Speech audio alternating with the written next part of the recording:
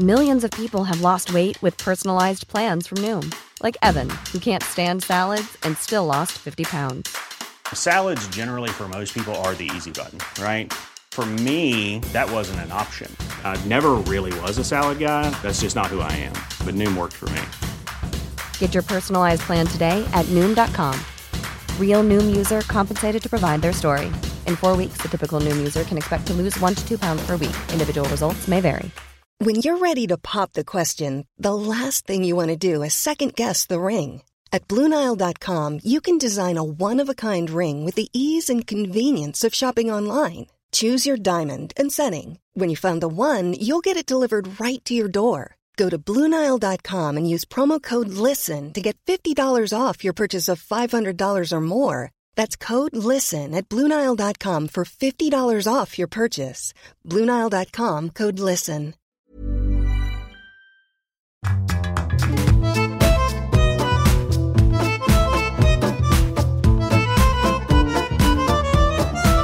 Hello, welcome to the Writer's Routine podcast. This is the show where we learn about how successful writers work.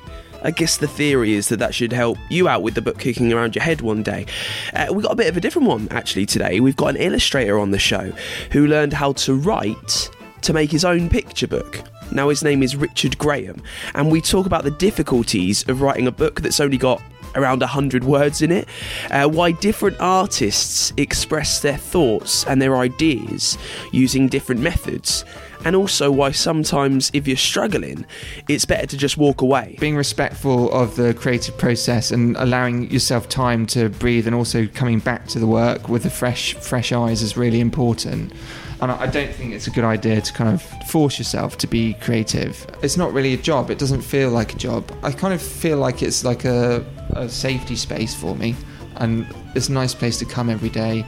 Yeah, just make stuff. Stay there. It's all on the way on this week's Writer's Routine.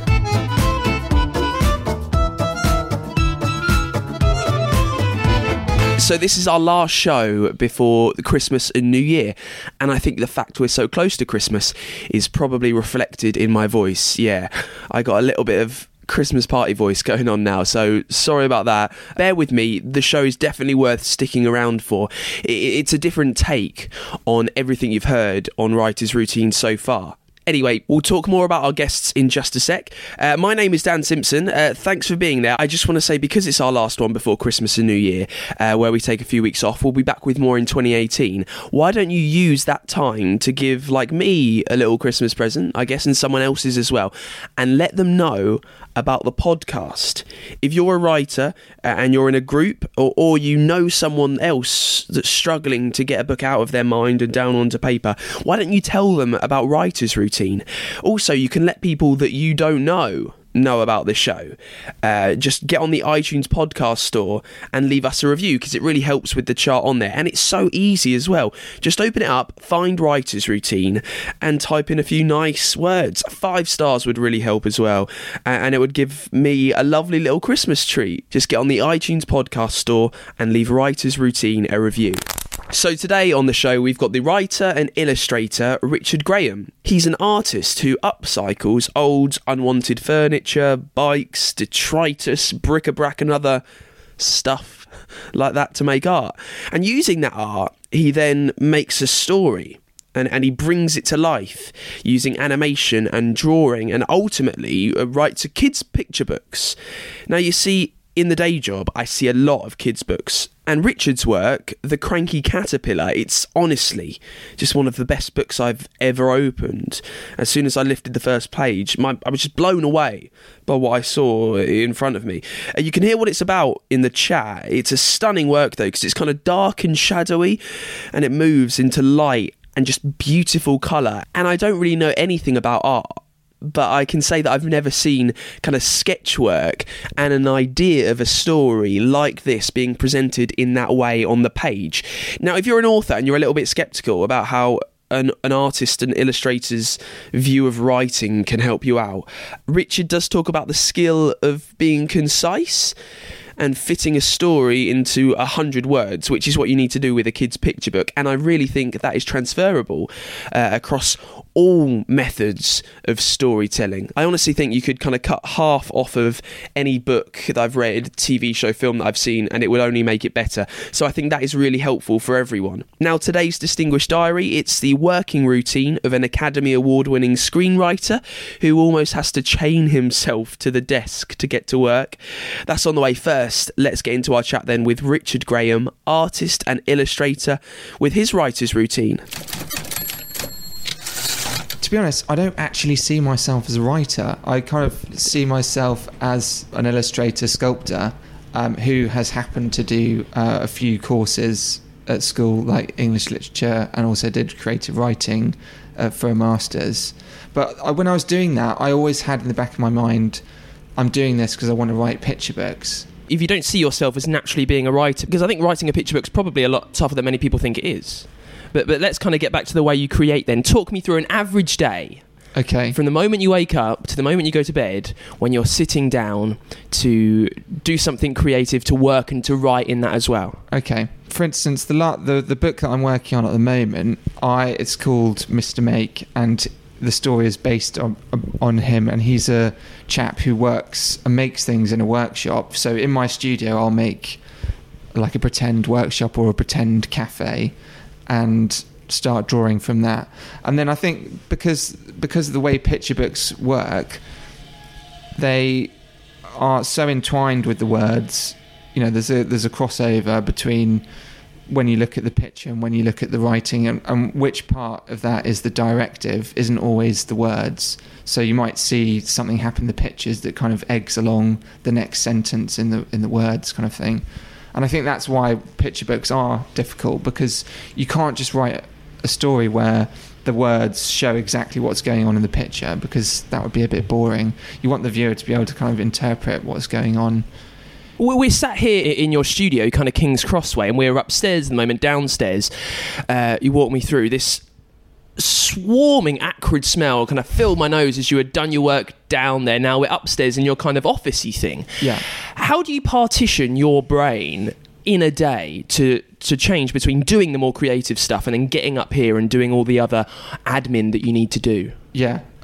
Well, basically, I've got different hats that I put on, not physical hats, just different ways of thinking, I think. And also, it's quite difficult to always be creative. I think it's a bit of a, when you're sitting on the toilet, you're not always like being creative. You know, obviously, you've just got to get into the frame of mind and be in the mood to be creative. Like if you've got a hangover or something, or you're not feeling very well, then it's very difficult to be creative. For me, I think I'm someone like Jean-Michel Basquiat, who enjoyed being, well, I don't think he enjoyed being inebriated, but that was a power drive for his creativity.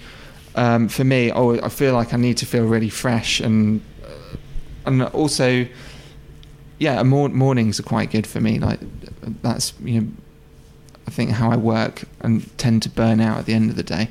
So talk to me about that time then. So what time are you starting your most productive part of work, if you say it's in the morning? Normally about 9 o'clock.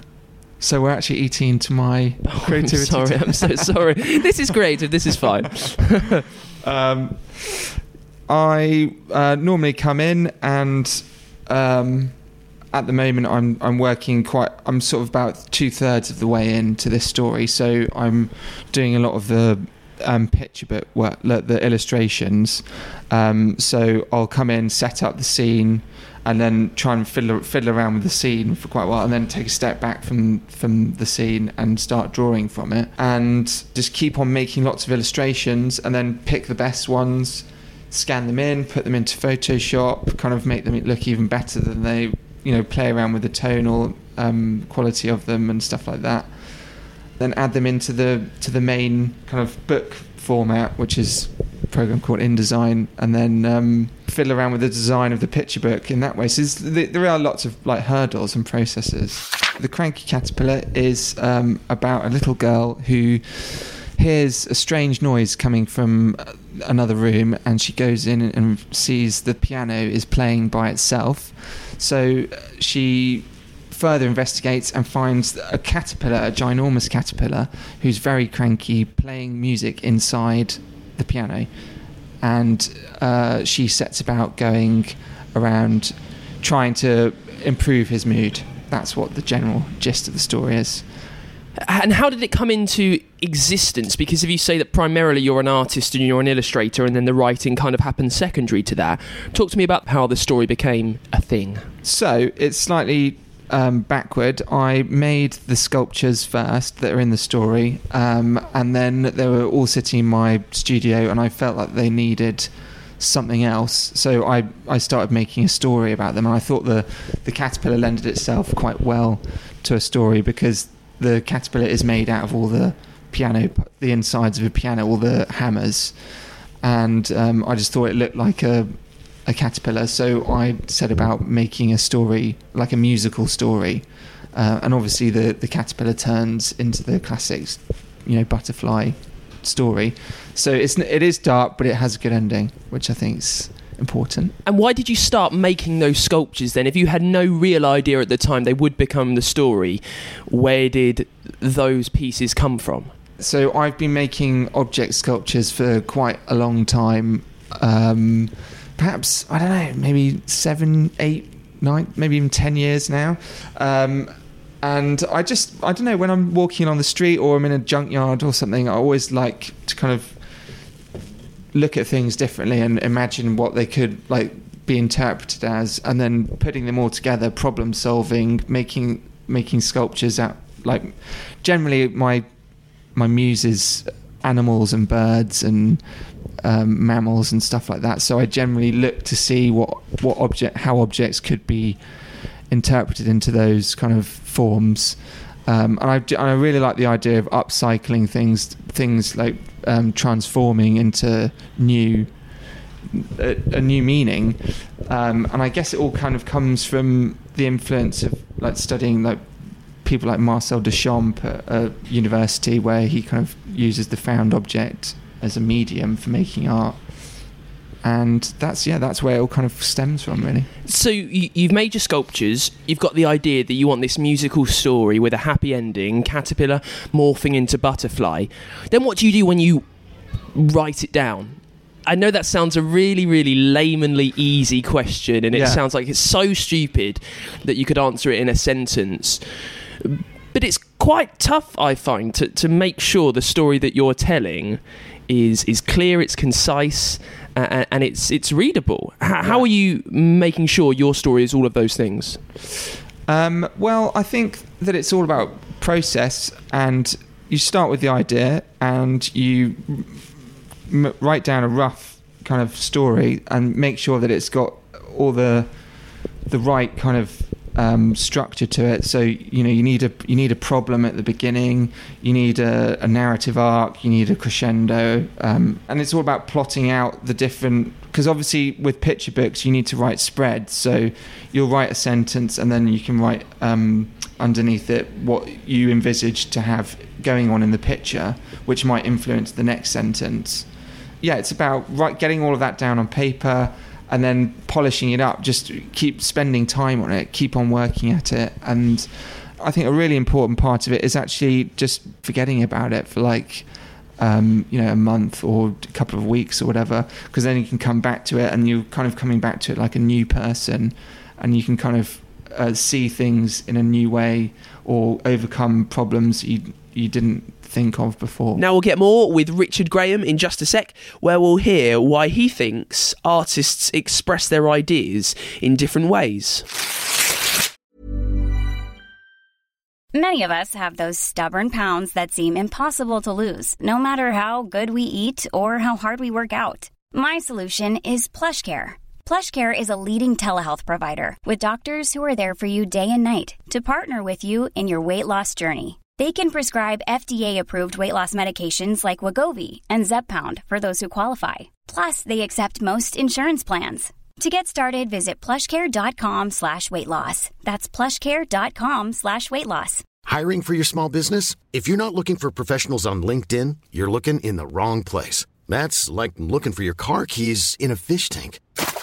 LinkedIn helps you hire professionals you can't find anywhere else, even those who aren't actively searching for a new job but might be open to the perfect role. In a given month, over 70% of LinkedIn users don't even visit other leading job sites. So start looking in the right place. With LinkedIn, you can hire professionals like a professional. Post your free job on linkedin.com/people today.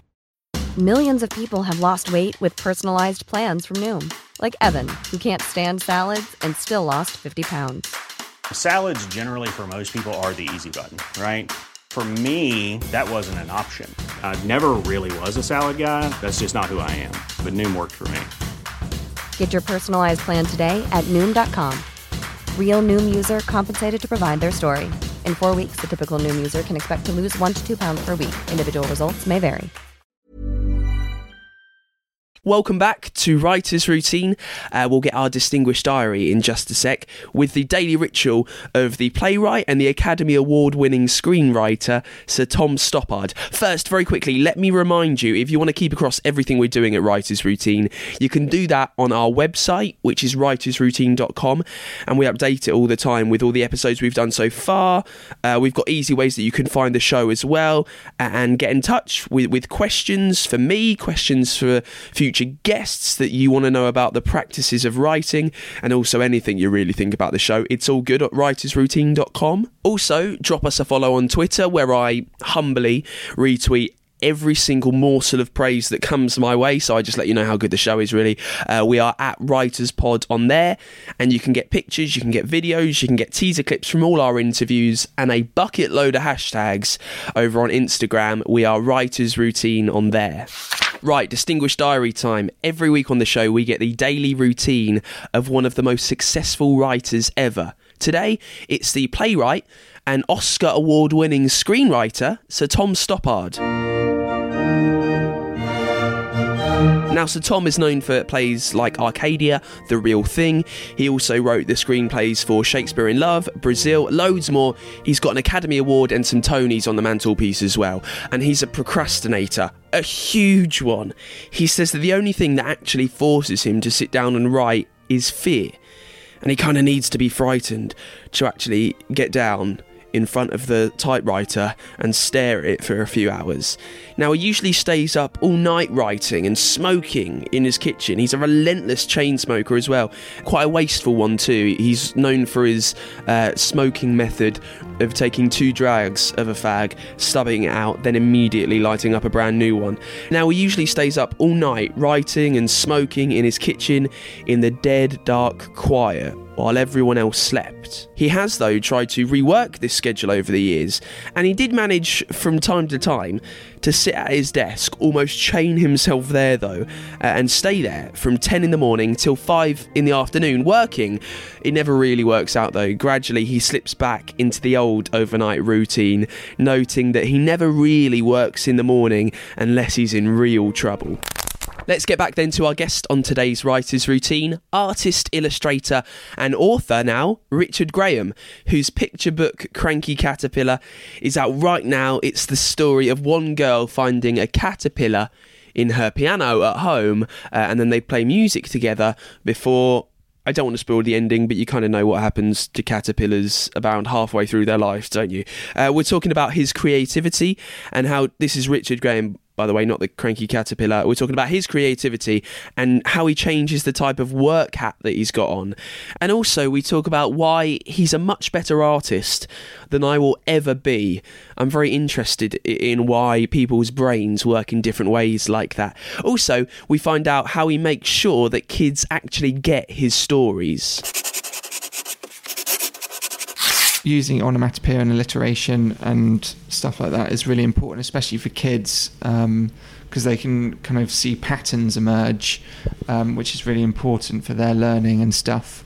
It's just about polishing it. So you might write down a kind of a rough sentence and then come back to it, and then you just keep on playing around with it until it kind of feels right, and you can kind of you can sense that a kid is going to be responsive to that sentence, and that they're going to get something out of it in lots of different ways. So yeah, you're right. I think that each word has to be really specific and really understandable and easy to read, yet also giving a direction. It's good to work from a story, and I've kind of learnt that from the hard way around. I've written a couple of stories before where I've made sculptures and kind of had a rough story in mind, but it hasn't really come to fruition. And I've tried to, but I think like any advice to anyone is I would always try and start with a story, because then you've got like a skeleton that you can kind of work with. At what point in your life did you make the decision you wanted to make money from art? Well, to be honest, I don't really make that much money. So I think it's more sort of trial and error about what I've been good at and what I've been bad at. Like I'm not very good with numbers. I can't. So I've never really bothered with the stock market or anything like that. But I do think I have a creative mind, and I think that my brain works in that kind of spontaneous way, which I think can be a good and a bad thing. I think like when you're creating stuff, I think it can be really useful.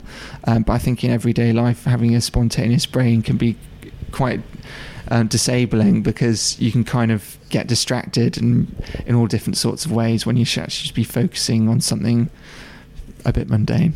Does doing this as a job take away the spontaneity of your brain, because you need to force through the creativity, you need to make things, you need to write the book, you need to build another sculpture? How do you deal with that challenge? Are there any ways that you make yourself be more creative than perhaps you're feeling? Well, I try and be respectful of that. I try and be quite respectful of that process. If I'm not feeling creative, then I just won't be. And I do have other sort of things that I have to engage with. Like I make quite a lot of commercial sculpture for window displays and like places like Selfridges and things like that. They often need sculptures, and especially at Christmas time, well, the lead up to Christmas, which is sort of now. That palm tree downstairs is for a shop. Being respectful of the creative process and allowing yourself time to breathe, and also coming back to the work with the fresh eyes is really important. And I don't think it's a good idea to kind of force yourself to be creative. Although I do think it's a good idea to do it regularly. It's not really a job. It doesn't feel like a job. I've got all my tools and all my paints and brushes and everything here, and paper and space, and I kind of feel like it's like a safety space for me, and it's a nice place to come every day. Just make stuff. Now, I'm rubbish at art, like I'm ghastly at it. Why do you think, when we've both got fairly creative brains, why do you think yours is in tune much more to drawing and building and creating in that way rather than mine is? How does that work? Well, I guess it's something to do with neuroscience, but I don't know anything about that. So we've all got 5 senses, and maybe my visual sense is more stronger than my speaking sense. I mean, I'm not very good at speaking. I'm a bit nervous about this radio session, really. But I think that I don't think there should be a hierarchy on the how you're creative or anything like that. And I think that you should always try and go with what you're good at. So you're doing your thing and I'm doing mine.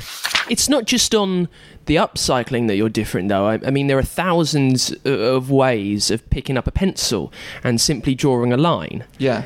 How do you define your style, and do you think about it? Is it a conscious decision to draw the way you do, or is that just what your brain tells you? I think it's just the way my brain tells me. It's probably about your, like... Maybe if some people have got really long arms, they've got a slightly different style to people with short arms. But I don't think about it. I don't think about my style. I mean, I try and be like neat, and I try and like get the form correct and colour it in correctly. And I also like to reference. I also kind of, I guess, subconsciously emulate other artists that I'm kind of really drawn to. I really like Picasso and David Hockney, and mine's definitely more scratchy. And I haven't been trained properly in drawing. I have never had some sort of mentor about drawing, so it's very much kind of learned myself. What's the ultimate aim as for you as an artist, an illustrator, now a writer? Where would you like to end up? I think that I would like to end up in a place where I've got complete creative freedom, where I don't have to necessarily connect myself to like the commercial world, and you just make things that you love, and that you make things that you really have no constraints on, and there's no rules or regulations as to how you are creative. Like we were saying with the picture books, there are so many, especially for children, there's so many rules and regulations about how you conduct your creativity in that sort of small platform. But that's not to say that I don't enjoy that. I think that it would be fantastic to make stuff, which I do anyway, so I don't know what I'm talking about. What would you do differently about a second picture book since writing your first? What did you learn about how you work, about how maybe you could act better and work better? What would you do differently? Yeah, I mean, writing the first picture book was a massive learning curve, and this one that I'm writing now, it's all in sort of a quite relaxed rhyme, which I thought was missing from the first. Well, I think everyone kind of quite likes a rhyming picture book. This one's a bit more, it's got more rhymes, lyricalness to it, and there's more colour in this one. There's, like you said, the Cranky Caterpillar does have quite dark tones and is a bit moody, whereas this one's a bit more lively, and it's completely different to the last one, which I really like as well. And it's Mr. Make. It's called Mr. Make, yeah. Perfect. Well, I'm very excited to see it. Thank you so much for having me over. Pleasure. Right, so that is it for another Writer's Routine. Thank you so much to illustrator and writer Richard Graham. His book, Cranky Caterpillar, is out right now. You can even look around his studio in King's Cross in London at the Cranky Caterpillar Museum. And you can find out loads more about that, about his work, about how you can get into the studio over on his website, which is mrmake.co.uk. Now, we'll have loads of links to all of his stuff on our website, writersroutine.com. On there, you can listen to all of our old episodes as well. You can get in touch with the show. Remember to find us on Twitter and Instagram, and you can subscribe to the podcast as well. And if you leave us a review on the iTunes podcast store, that would seriously be like the greatest Christmas present ever for me, to go along with all the books that I imagine my family are currently getting me because they've discovered that I do a writing podcast. We've got a few weeks off right now as well. We're back in the new year with more tips and tricks from the most successful authors. So to keep across when we're back, make sure you do follow the show on Twitter. We'll have all the updates in the news on there for you. We are at WritersPod, and I'll see you soon. Thanks for listening. Bye.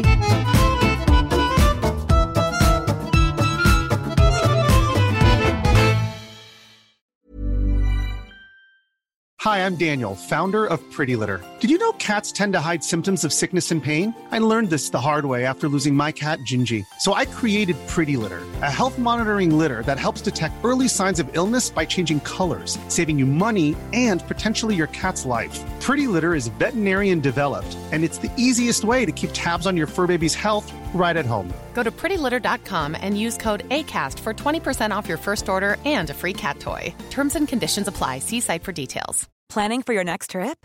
Elevate your travel style with Quince. Quince has all the jet-setting essentials you'll want for your next getaway, like European linen, premium luggage options, buttery soft Italian leather bags, and so much more. And is all priced at 50 to 80% less than similar brands. Plus, Quince only works with factories that use safe and ethical manufacturing practices. Pack your bags with high-quality essentials you'll be wearing for vacations to come with Quince. Go to quince.com/pack for free shipping and 365-day returns.